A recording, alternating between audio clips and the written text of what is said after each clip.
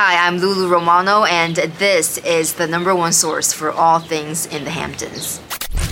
Hello and welcome to the Daily Dose with yours truly, LuLu Romano. Today is July 2nd, Friday. For some of you, it's the weekend, and for the rest of us, it's just another day in paradise, baby. Today, Topping Rose House collaborates with Saks Fifth for the ultimate pop-up. It's something that I'll definitely check out. The Seth Weaver Quartet is having their performance today at the Parrish Art Museum, so if you're a jazz lover, it's for you, maybe. And finally, you will never guess who was spotted today in Sag Harbor.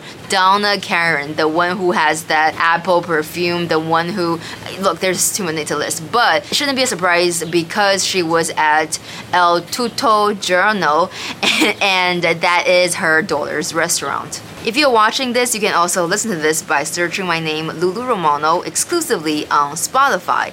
And if you're already watching this, hey, how's it going? I'll see you tomorrow.